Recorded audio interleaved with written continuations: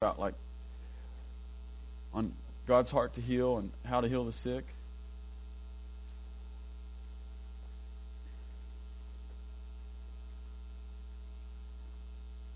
I feel like we needed to stir some of this up again because there's just so many new faces. There's so many new faces. It's one of the weird things about the Vineyard is the Vineyard in general changes about every 4 years because we have college kids who come and go. We have Amazon people who come and then go. And so we're not the same church at all that we were 4 years ago. I hardly know any of you people. Where did you come from? But because of that, I felt like we needed to just stir up this thing about healing again, do a little teaching, share God's heart, because it's just in the DNA of who our church is and what we do. This church started on accident because a couple people decided to pray for some ladies who had cancer, and out of that, completely on accident, grew this church. When the Vineyard happened, no one got together saying, hey, you know what we should do? We should plant a church. That didn't happen. It was just that some people had a heart for the sick and began to pray for them, and then this grew out of it. So it's in our heart, it's in our DNA, and I feel like we just need to redig that well a little bit. So we're going to, yeah. Yay.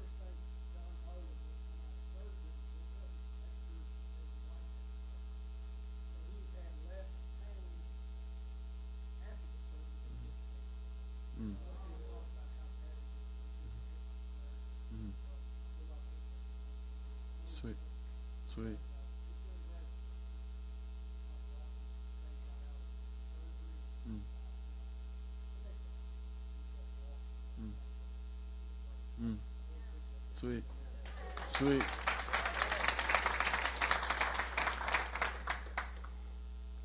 For those of you guys who don't know, John had brain surgery.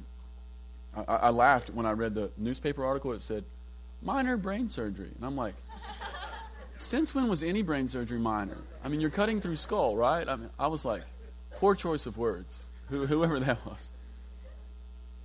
But yeah, so we're just in this series of wanting to discover God's heart for healing again and how we can begin to partner with that. It's who this church is. It's what we do.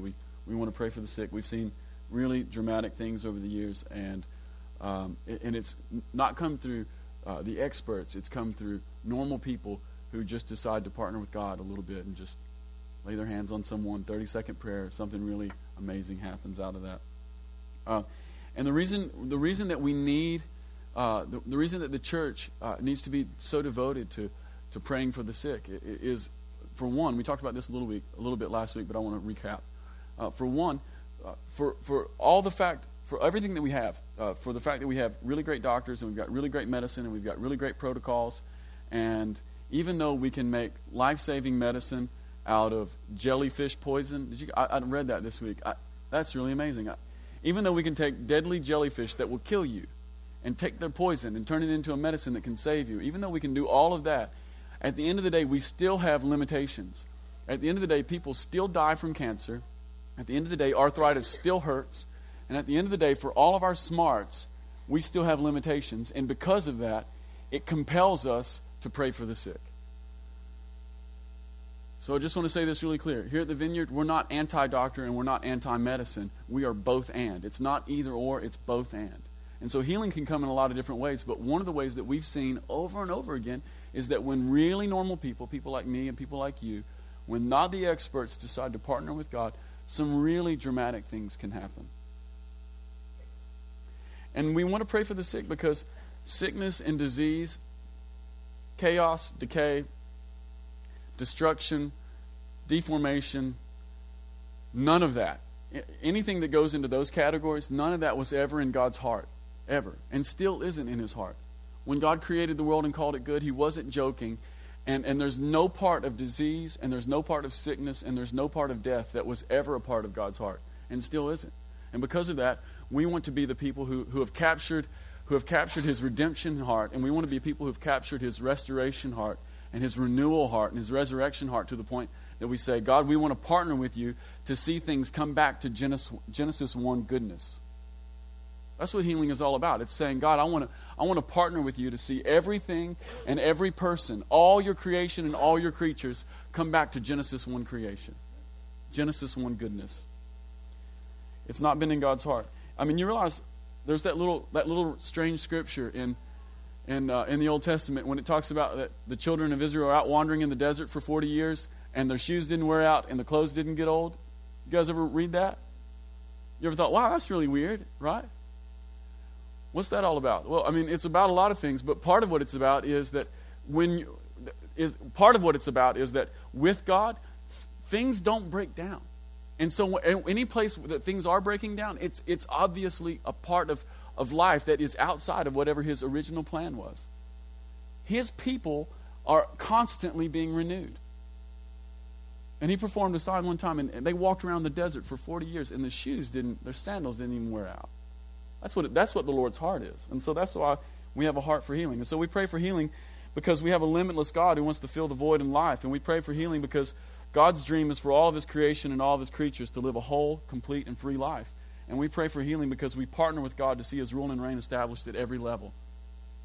And when I talk about every level, we're talking about physical levels in our bodies. Like if you have elbow pain this morning, God wants to release his kingdom, his rule, his reign into elbows this morning. But not just elbows. He wants to release them into hurt hearts. He wants to release them into damaged minds. It's wholeness at every level. But it's not just wholeness on an individual level. God wants to release wholeness at a much wider level than that. He wants to release wholeness that actually injects justice into broken systems and broken institutions as well.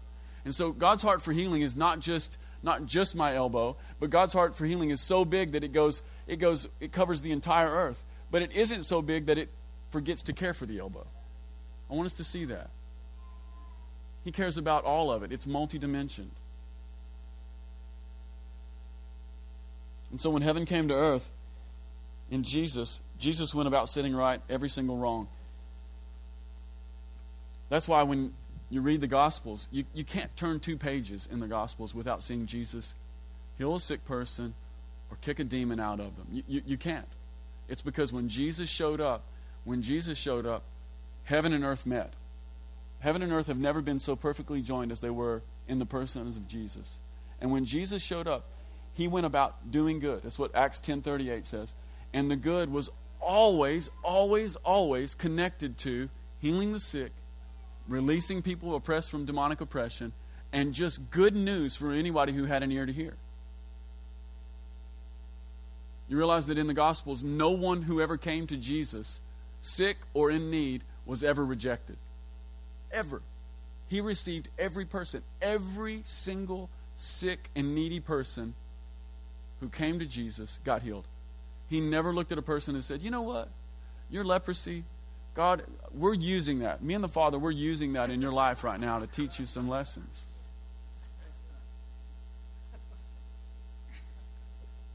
You've been a real rat. And you've run everybody away from you, so we've given you leprosy so that you can't be with people. And then after you know how that feels for a while, then maybe we'll take it off. Right? I mean, but we think that, right? We think, how many times have you heard people say, well, I wouldn't trade my cancer for the world. I'm like, man, you might want to rethink that. It's a bad deal. It's a really bad deal. So we want to pray for healing because it's the ministry that Jesus set about for.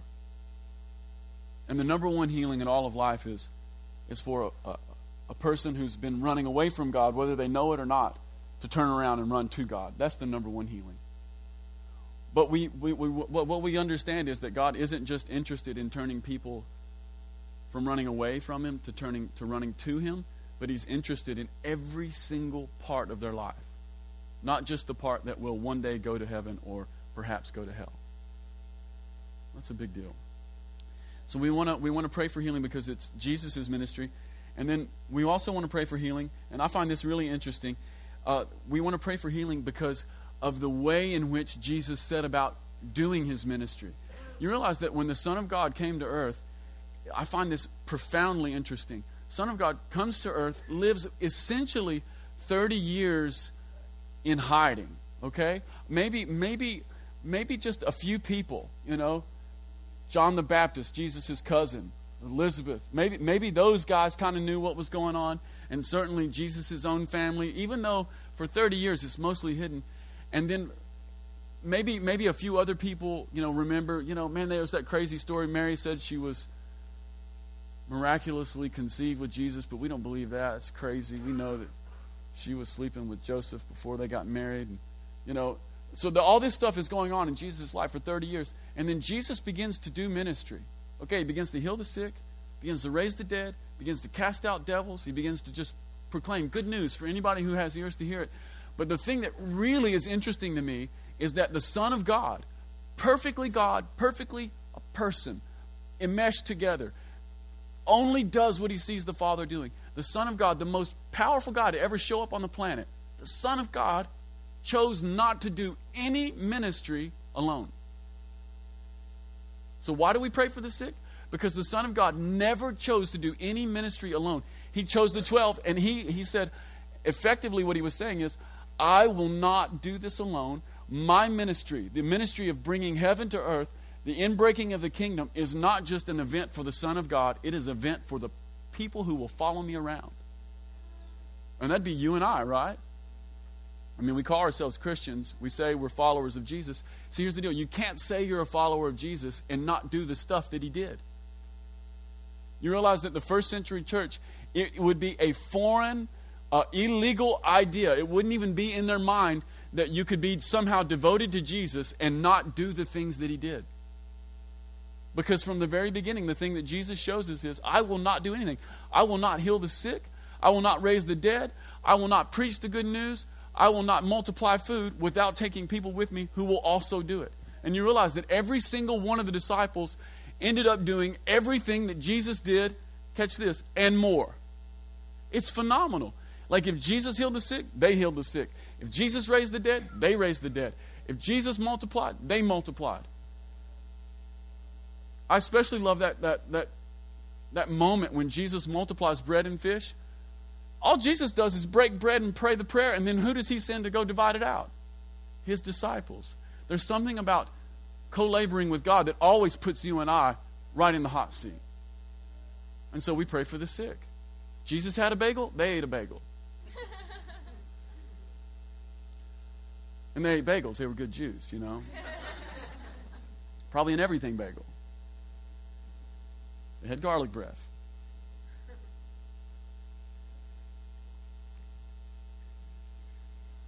So in the fact that we see that Jesus chooses the 12, we can hear his call to us even now saying, come and follow me. But it's also really encouraging for me because when Jesus called the 12, they were not significant people. This is also very interesting to me. The disciples became like Jesus. They didn't start like Jesus. They were all fishermen and country bumpkins, and when they talked, they sounded like hicks. We know this because in Acts chapter 4, John and Peter are before the Sanhedrin, and they're getting called to the carpet, and they're thinking, who are these bumpkins? And they've been picked up by their accents. Over and over again, the disciples get known. They're just bumpkins. They were like us. They were like people from Adair County and Greene County. And Taylor County.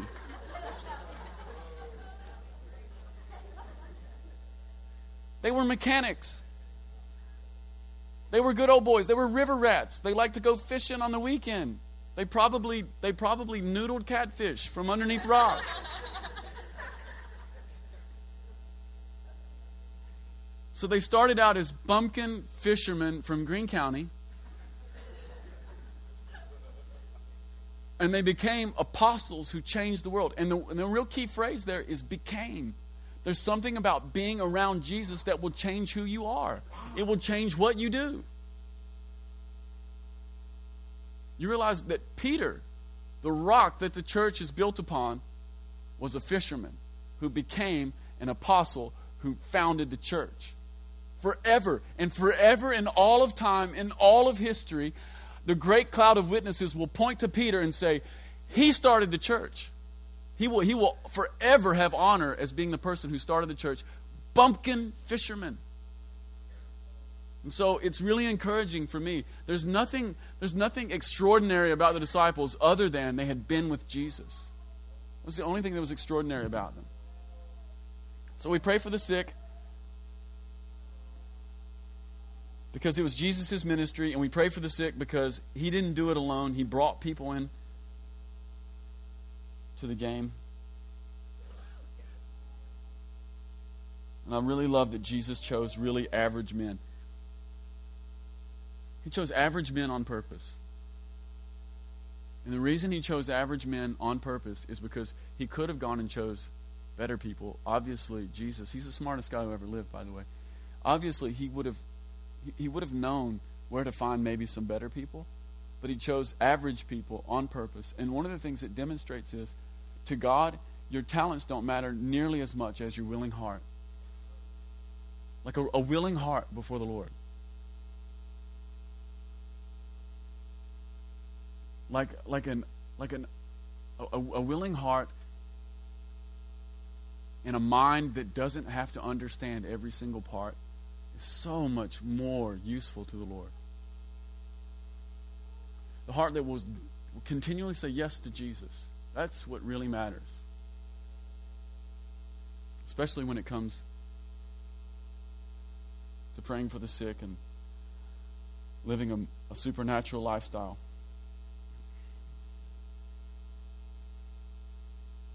And so they all became like Jesus. And that word became, that's all about process. What that means is they learned. They learned how to heal the sick from Jesus. And this is one of the other things I love about the Gospels. And one of the reasons that we're going to take maybe a slightly different approach to praying for the sick or teaching that here at the Vineyard is I can find no place in the Scriptures. This is really great. I can find no place in the Scriptures where Jesus ever said, disciples, take out your notepads. This is how you heal the sick. Step 1, get some mud. Step 2, spit in it. See, one of the things you don't see from Jesus is he never teaches anybody how to do the stuff. I think this is really, really interesting. Jesus never taught his disciples how to kick out devils. Yet they all kicked out devils. Jesus never taught his disciples how to raise the dead. Yet his disciples raised the dead. What's the point? It's this old John Wimber phrase. Most stuff in the kingdom of heaven is caught rather than taught. You get around it. You get around somebody who's doing it. You just sit in the room. I can't tell you how many times I've seen people learn something from just being next to the person who does it. It's like old school apprenticeship. You want to be a blacksmith? You don't go study blacksmith books. You hang out with a blacksmith. Watch him throw something in the fire. Watch him beat it with a hammer. Then one day he just says, beat it with a hammer. Right? Right. That's how it works in the kingdom of heaven. So they learned. And that may be a new phrase for some of us when it comes to living a supernatural lifestyle. Did you know that you can learn how to heal the sick? Did you know that you can learn how to live in the supernatural way that Jesus lived? Did you know that there are certain parts of Jesus' ministry, in fact, all parts of Jesus' ministry, which are actually open and available to every single person, even really average men and women, they're open and available for us to learn. You don't have to be born with it. Like a lot of times we think, oh well, the really super spiritual stuff, you're born with that. Either you get it or you don't. And if you don't, then you can never get it. Can I tell you something? That's complete trash. That's complete trash. At least, let me put it this way. Maybe it'll be a little more clear for you. I'm trying to be a little more clear. Speak for a living. A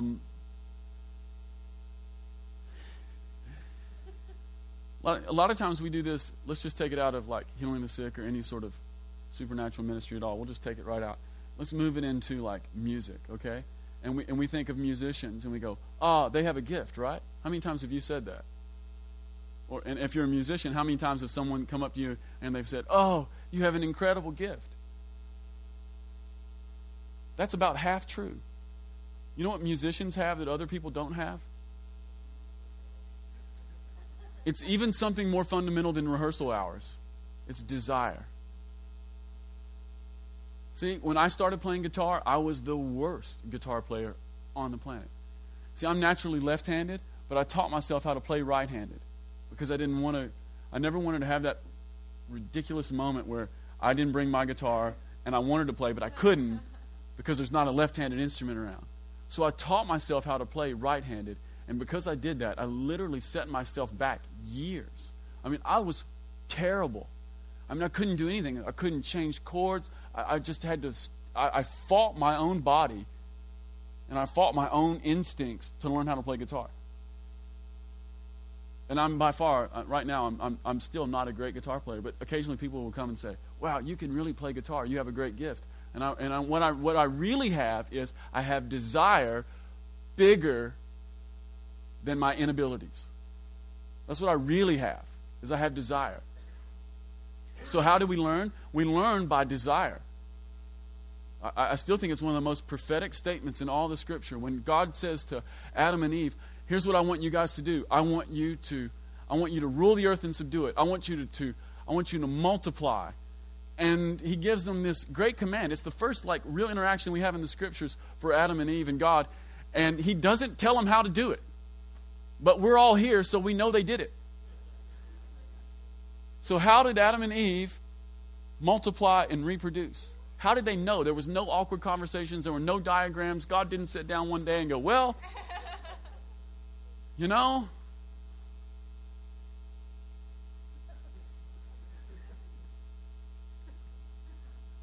They operated out of desire. And that's one of the ways we begin to learn. We begin to learn these things. It's from the ministry that happens on the inside. It's just the natural desire, because desire opens doors. In the kingdom of heaven, desire opens every door. Trying, just like desire and trying will open so many doors in the kingdom of heaven. Just trying it out. But then also, this is one of those things that's also very encouraging to me, is that so many parts of the supernatural lifestyle are learned in a natural way. You know? Did you realize that you can learn how to prophesy? You don't have to be born a prophetic person. You can learn how to prophesy. See, a lot of times we think, oh, you have to learn. Like, you can't learn that stuff. You're just born with it, or you get it or you don't. It's not true. It's not true. One of the ways I know that's not true is in Romans chapter 12. It says, it's one of the first times in the New Testament that gifts of the Spirit are talked about. And Paul, he's saying, well, you know what?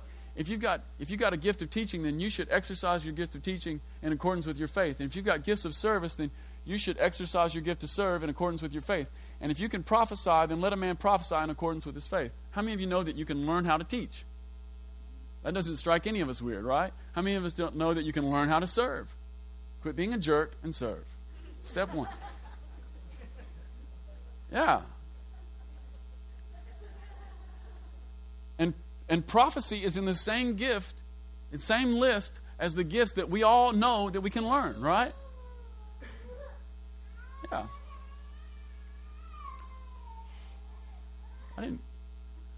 Just not doing very good this morning.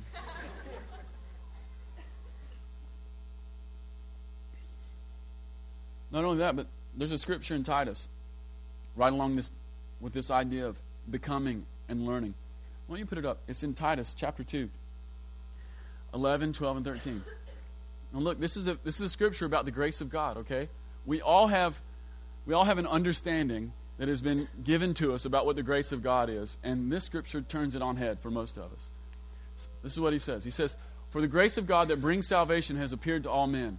That doesn't rattle any cages. That's what we all have grown up learning about the grace of God. It brings salvation. It wipes away all of our sin, our guilt, and our shame. And then look at verse 12. It teaches us to say no to ungodliness and worldly passions. What teaches us to say no to ungodliness and worldly passions? Grace. What? Grace? I thought grace was just a get out of hell free card. One of the things that we learn here is that there's an aspect of grace that teaches. Grace that teaches. Grace isn't just a get out of hell free card. It's the energy, it's the engine, it's the yeast that causes transformation. And it completely changes who we are all the way through. So we are committed to healing because, number one, we live in a world with limitations. Number two, it's an essential part of the gospel. It's an essential part of the good news. Here's the deal. If you take healing in all of its forms out of the gospel, you barely have the good news anymore. You have something, but it's like I said last week. It's like when you're making peanut butter cookies and you take the sugar out and you forget it and you just add the salt in for the sugar. Anybody ever made that mistake? It looks the same, but it tastes like garbage. That's what happens when we take healing out of the gospel. It's part of the good news. You can't leave it out. Number three, we are committed to healing because death and sickness and rot and decay were never part of God's plan. His plan was fellowship. His plan was a beautiful garden cultivated by Adam. People, not just me. His plan was co-reigning. And number four, Jesus has this knack of training all of his disciples to do the things that he has done. And when we begin to pray for the sick, when we become committed to healing ministry, when we become committed to being the kind of people who are interested in bringing healing into all dimensions of life and into all dimensions of a person, body, soul, and spirit. When we're committed to that, what we've actually done is, without even knowing it, we have taken Jesus' light burden and easy yoke and we've placed it upon us and we've become his disciple.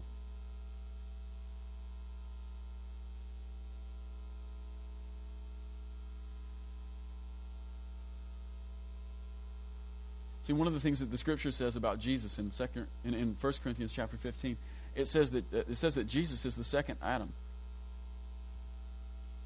It says that Jesus is the second Adam. It's back to this idea that God wants to bring everything back to Genesis 1. Jesus is the second Adam. Did you guys ever read in the Gospels when Jesus was resurrected and he's in the garden and Mary meets him? And who does she think he is? The gardener. Anybody ever thought, that's just weird, right? How many times do you come to this garden? You know the gardener? I've always thought, what is this really strange thing? Why would she think Jesus is the gardener? Because he's the second Adam and he's going to take everything back to Genesis 1 creation. It was a prophetic moment. He's the gardener. You want to be his disciple? You become a gardener. And right now, one of the main things that gardeners do in the earth is pull out the weeds and cultivate the good.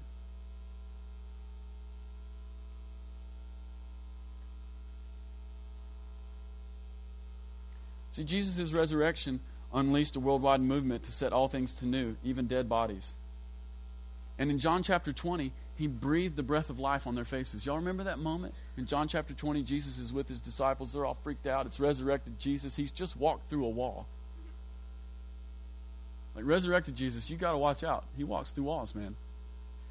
But he's got a body. It's not a spirit. It's a body that you could smack and it walks through walls. I'm looking forward to that. Really strange moment, though. Disciples are around him, and it says that Jesus comes up to them and says, hey, guys, come here real close. And they're like, okay. And everyone's a little bit afraid. And then it says that he exhaled and breathed the breath of life on them. Said, receive the Holy Spirit. What does that sound like?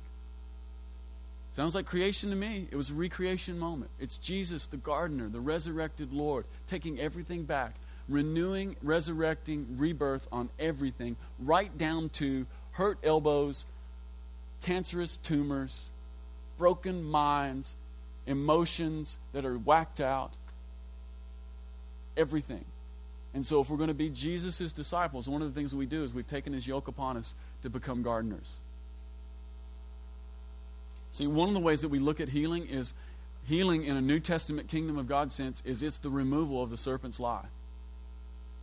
And here's the thing, the serpent has lied to everyone in the room about a lot of stuff. healing is the removal of the serpent's lie. We go through, we find those snakes, and we kill them. Last week there was a snake laying up on at my house, laying up on right in front of the door. I wasn't home, but I heard about this. Heather goes home. She's by herself. She, out of the car, and there's like 3 steps up to the porch, and then in the house, and 1.3, and like right before you go in the house, there's a snake. Makes Heather mad. She runs in, grabs the butcher knife, and starts chasing that snake around the yard.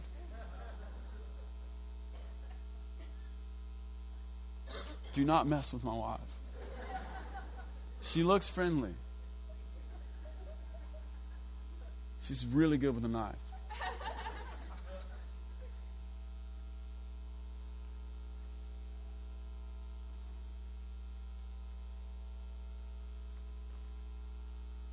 So what about us? What about us? So if we're disciples, we're called to this kind of life. We're called to see God's rule and reign. We're called to see His healing touch every part of life. I had you open up your Bibles to Luke chapter 4. I want to look at just a few verses here in Luke. We got to look closely at Jesus' life because it's the pattern. In Luke chapter 4, look at verse 14. We want to look at just a few scriptures here. We're going to capture just a few things that I feel like the Holy Spirit wants to show us this morning when it comes to being a healing person.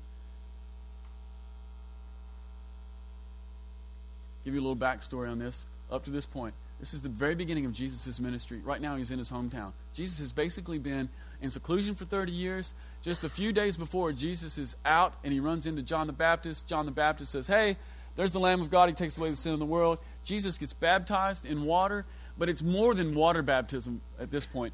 It's actually Holy Spirit baptism, because when Jesus comes out of the water, y'all remember the dove comes down on Him, but it doesn't just come down on Him for a little bit, it comes down and remains, and then the Father speaks His approval over Jesus, okay? That's mostly what the baptism of the Spirit is about. It's about the overwhelming flood of the Spirit and the Father's approval on your life. That's what it's about. And so Jesus comes out of that experience, and He goes into the desert where He's full of the Holy Spirit. He gets tempted by the devil, and the devil says, "Hey, why don't you take rocks and make bread? Why don't you jump off a building? Why don't you bow down to me? I'll give you everything." And Jesus is like, "No, no, no, I'm not going to do that." And then finally, it says that Jesus comes out of the desert, and I love this, verse 14, Jesus returned to Galilee in the power of the Spirit, and news about Him spread through the whole countryside, and He taught in their synagogues, and everyone praised Him.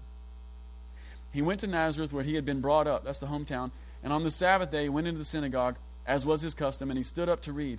The scroll of the prophet Isaiah was handed to Him. I love this. Unrolling it, He found the place where it is written. I like to imagine Jesus like taking this scroll and going, no, that's not what I'm looking for.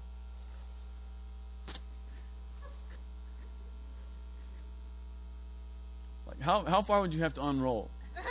That's what I wanted to know. How would you know? Right?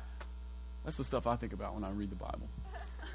And he comes to this verse. He finally finds, he's like, yes, this is the spot. And he says, "The Spirit of the Lord is on me because He has anointed me to preach good news to the poor. He has sent me to proclaim freedom for the prisoners and recovery of sight for the blind, to release the oppressed, and to proclaim the year of the Lord's favor." That's how Jesus kicked it off. Kind of goes downhill after that. Everyone's like, "Yes, this is really great." And then they're like, "Wait, dude, He made a table for me. Like, you just build chairs, Jesus. You can't go and do this stuff." And so they end up trying to run Him out of town. That's another story for another day. So what does this have to do with us? A couple things. Number one, and it has to do... This is mostly for us as a community of people, but the kingdom of heaven is always inaugurated with an announcement. So Jesus begins His ministry with an announcement, and He begins it by reading out of the book of Isaiah, and He says, "The Spirit of the Lord is upon me." And here's the deal: when Jesus read this to the people, when He preached this sermon to His hometown people, He wasn't just saying it to them in that room, though He wasn't just saying it to them. He was saying it to all people everywhere, and He was saying it to spirits and powers of the air and everything that was listening in. He was declaring that the kingdom of heaven is at hand, It is coming very close. It is here in the room, right here, right now. The thing that you thought was a million miles away, the thing that you thought you had to die to get in for, actually showed up while you're alive, and it's here in front of you right now. So what's the point? The point is there's an aspect of healing that only comes when we proclaim the kingdom. And here's a really important point. Proclamation. Proclamation doesn't mean teaching. It isn't as though Jesus is like, now get out your study Bibles and I want you to take out some notes and I'm going to teach you how the kingdom had to come. And you understand that Jesus did that sometimes, but there's an aspect of his ministry that was sometimes beyond teaching, and it was just a proclamation. It was not up for debate. It wasn't even something that was up for learning. It was just that God had come into the room.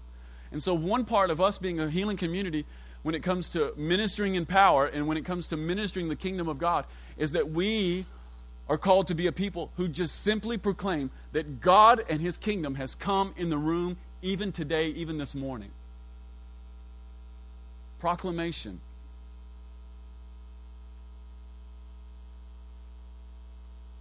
So here's what Jesus came to do. He came to preach good news to the poor. And when he said, I've come to preach good news to the poor, he meant actual poor people. And he also meant people who were not poor. Because biblically speaking, poverty has more to do with being separated from God and living in your own strength than it does just how much money is in your bank account. Jesus came for the down and outs and the up and outs. So he said, I came to preach good news to the poor. I came to proclaim freedom for prisoners. And by that he meant people who were actually in prison. And he also meant people who were in prison to sin. And he also meant people who were in prison to religious institutions. All kinds of prison. And then he says, I've come to pass out recovery of sight for the blind. And he meant actual sight. He meant actual sight. He meant actual blind people who couldn't see. That if you were to turn them loose on the road, they would get run over. Those people, that he meant those guys. And he also meant people whose hearts were blinded because of sin. He says, I've come to release the oppressed. And by that he meant people who were oppressed by Rome. And he also meant people who were afflicted by the devil. And this is one of the things that we need to catch because we're so far removed from it. The ancient Hebrew mind didn't divide spiritual and non-spiritual. There was no division between secular and sacred. Everything was everything. And so if a people were oppressed by Rome, they were oppressed by the devil. They just understood that if we are oppressed and not living in our destiny, then we're oppressed by the devil. It's all the same thing. We tend to think, we read these passages when Jesus says, I've come to give sight to the blind. We tend to think, oh, Jesus just means like people's hearts are blinded by sin. No, he means blind eyes and people's hearts who are blinded by sin. It's all the same. It all comes from the same root anyway. We catching that? I'm back to using this voice, and I don't even know where it came from.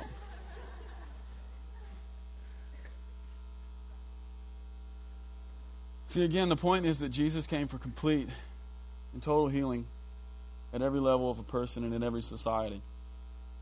See, when people are oppressed by the devil, it often looks like religious institutions and governments that abuse them. Jesus was talking about healing bodies and bringing justice. Jesus was talking about praying for the sick who were about to die, and he was also talking about bringing justice to abused and oppressed people. He was talking about people who were trapped in sex slavery. He's talking about people, he's talking about unborn babies who are being aborted faster and faster. I read some really startling stuff about 3 weeks ago. This is about America. Right now in America, in the latest research shows in the last 4 years, 56% of all abortions happen to Christian girls. Happen isn't the right word. Most abortions are coming from Christian households. That's the way for me to say it. 56%. Last year, Christians aborted 650,000 babies. Yeah. And when Jesus says, I've come to release the oppressed, he's talking about that. And when we begin to have a justice heart for that, we've taken upon us his yoke.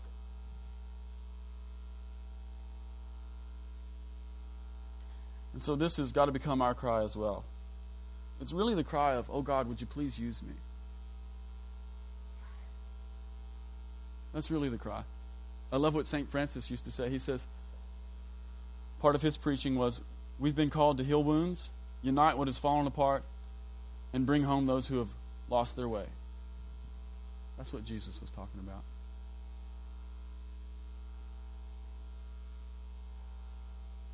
So it's healing in every direction. It's inner and outer. It's people and social.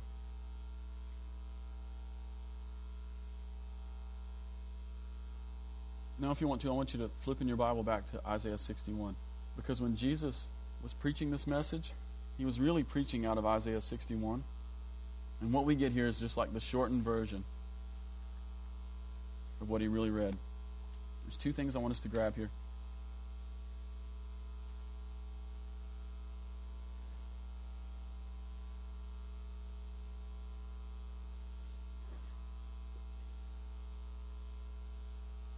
This will sound really familiar, but in some ways it's different, and I want you to notice some of the differences because they're actually pretty important. Isaiah 61 says, "The Spirit of the Sovereign Lord is upon me because He's anointed me to preach good news to the poor. He sent me to bind up the brokenhearted, to proclaim freedom for the captives, to release from darkness for the prisoners, to proclaim the year of the Lord's favor and the day of vengeance of our God, to comfort all who mourn and to provide for those who grieve in Zion, to bestow upon them a crown of beauty instead of ashes, the oil of gladness instead of mourning, and a garment of praise instead of despair. And they'll be called oaks of righteousness, a planting for the Lord, for the display of His splendor." That's kind of good, isn't it? Now, you guys kind of remember what Jesus said when He was preaching this sermon? Y'all remember that part about like recovery of sight for the blind? It's actually not in here. What's up with Jesus? Is He changing the Bible? No, I actually don't think He was. Though if He did, He has the right. He is the Son of God. Right? No, I actually think Jesus was preaching, and I think He inserted something that actually wasn't here because He wants to underscore that this isn't just about invisible spiritual stuff. It's about physical realities.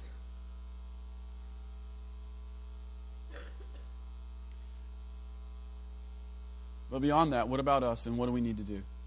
Well, the first thing we need to do, the first thing that we need to be a part of is actually verse 1 in Isaiah 61 here. "The Spirit of the Lord is upon me because He has anointed me to preach good news to the poor." See, the anointing is equal to the Spirit of the Lord being upon our lives. And when the Spirit of the Lord is upon our lives, then all of these things can happen. Power is upon our lives. So if we're going to be a healing community, if we're going to be a community who takes seriously Jesus' lifestyle, if we're going to be a community that does the things that Jesus does, then we need to be anointed in the way that Jesus was anointed. Isaiah 61 begins with anointing. Jesus' first message to His hometown begins with anointing. How did He do the stuff? He did it because He was anointed. And so this morning, one of the things that we're going to ask the Spirit of God to do at the end of the meeting is for anyone who wants, well, we're going to ask Him to anoint us so that we can do this stuff. Here's the deal. I've tried to do things without being anointed. It sucks. Greatly.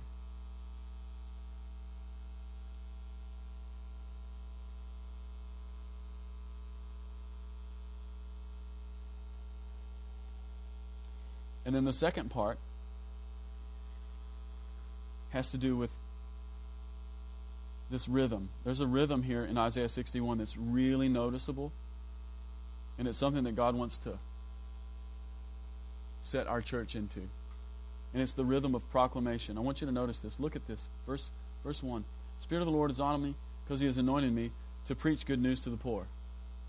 Preaching is proclamation. And then look at the second part here. "Preach good news to the poor." Proclaim. "Then He has sent me to bind up the brokenhearted." What is that? It's to do the stuff, right? So we're going to proclaim good news to the poor, and then we're going to do. And then look at the next line. "To proclaim freedom for the captives." And then the next line, "To release from darkness those who are in prison." So there's this back and forth. We're going to proclaim, and then we're going to do. We're going to proclaim, and then we're going to do. In verse 2, "To proclaim the year of the Lord's favor and the day of vengeance of our God, And then what do? To comfort all who mourn and to provide for those who grieve in Zion. It's back and forth. The community here at the Vineyard, we have to be a community that is proclaiming the goodness of God, His kindness to everyone everywhere, and at the same time, going and doing it. We get proclamation, these are the non-negotiables of the kingdom, and then we do it. And this isn't necessarily teaching either. This is an announcement. You might be thinking, well, an announcement to who? It's an announcement to everybody who's in the room, and it's an announcement to our whole community, and then beyond that, it's an announcement to the powers of the air that the kingdom of heaven is breaking in, it's close, it's at hand, and God's here to restore everything that's broken. Amen? So it's preach and bind up, proclaim and release prisoners, proclaim and comfort all those who mourn, provide and bestow. And that's one of the second things we're going to do this morning is the first thing we're going to do is we're going to ask God to anoint those who want a greater anointing. And then the second thing we're going to do is we're going to make a proclamation over this church and over our community and actually just over the whole region, if that's okay with you guys. See, this is the reason that proclamation is so important. You can't just go do stuff in the kingdom of heaven. Doing has to be accompanied by proclamation. Okay? At the same time, you can't just proclaim without doing. If you leave one side off, you're robbing somebody. Okay? Why do we have to proclaim? Well, we have to proclaim because it's words that create realities. Genesis chapter 1. It's this whole thing of God wants to take things back to the garden. Genesis chapter 1. God spoke the worlds with words. There's something about words that open up territories. And so we're going to proclaim healing and we're going to proclaim freedom and then we're going to go do it. There's something about words that actually blaze trails even before you get there. How does that happen? Well, it happens like this, and a lot of you guys know this. It starts with just the seed. It starts with desire and it starts with dream. You will dream about something, and after you dream about something in silence and in solitude for long enough, you will eventually begin to talk about it. And then after you talk about it to everybody around you and you're driving them crazy with it, then you begin to do it, right? I mean, I know this is how it was when Heather and I built a house. It was a dream in my heart. Nobody knew it except for me and my wife. No, it wasn't a unique dream. It was a dream that's common to everybody in the room. It's common to want to have a family. It's common to want to have a house. It's common to want to have property. But I began to dream about this property. And I had a dream with Heather that was, even before we got married, there's a piece of property out on Roachville that I wanted. And we would drive, while we were dating, we would drive and we would stop the little car in front of it and we'd go, it would be awesome to live there one day. But in my heart, I'm going, it'll never happen. It's so weird. I go, it's too good. It'll never happen. But in my heart, I go, I want that. And she and I would talk about it, just the two of us. Then we got married, and then after several years of marriage, this thing came in my heart where I wanted a house. And then I started talking to her about wanting a house. And she would talk to me about it, and I would talk to her about it. And then I talked to my brother-in-law, who is a builder, and I say, I want a house. I don't have any financing. I have no money. But I want a house. I want a house, and it's going to be like this. It's going to have this. It's going to be white, and it's going to be a porch, and there's going to be a pergola on the back, and I'm going to have a place to grill. I'm dreaming, and then I'm speaking it out. And then one day, we do it. We just do it. Do it. Don't think about it. Do it.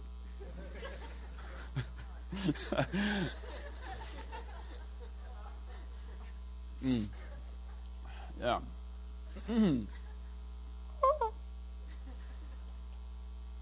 Yeah, see, we need to proclaim because we will proclaim what we actually believe, and we will proclaim what is most important to us. Our proclamations come from the desires in our heart.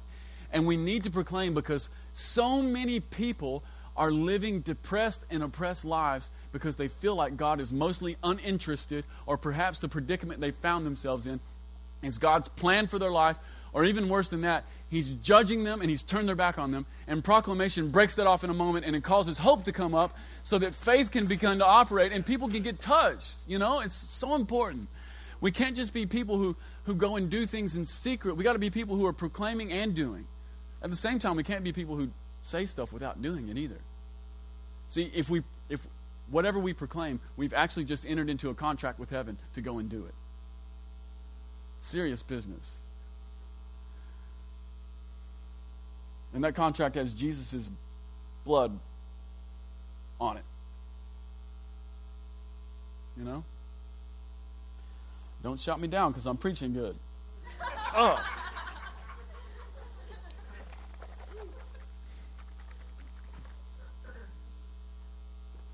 See, proclamation actually requires demonstration. So here's what I want to do this morning. Why don't you do this? I want you to stand up.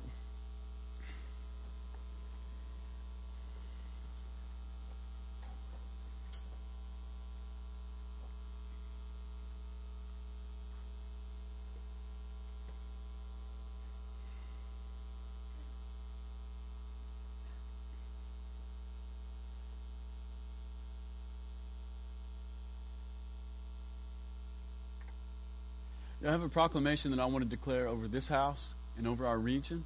And if you guys could agree with me, that'd be great. Is that cool? All right, yeah. We're going into attack mode now. Yeah. We're going into attack mode. We're all pit bulls, and the father just took the log chain off.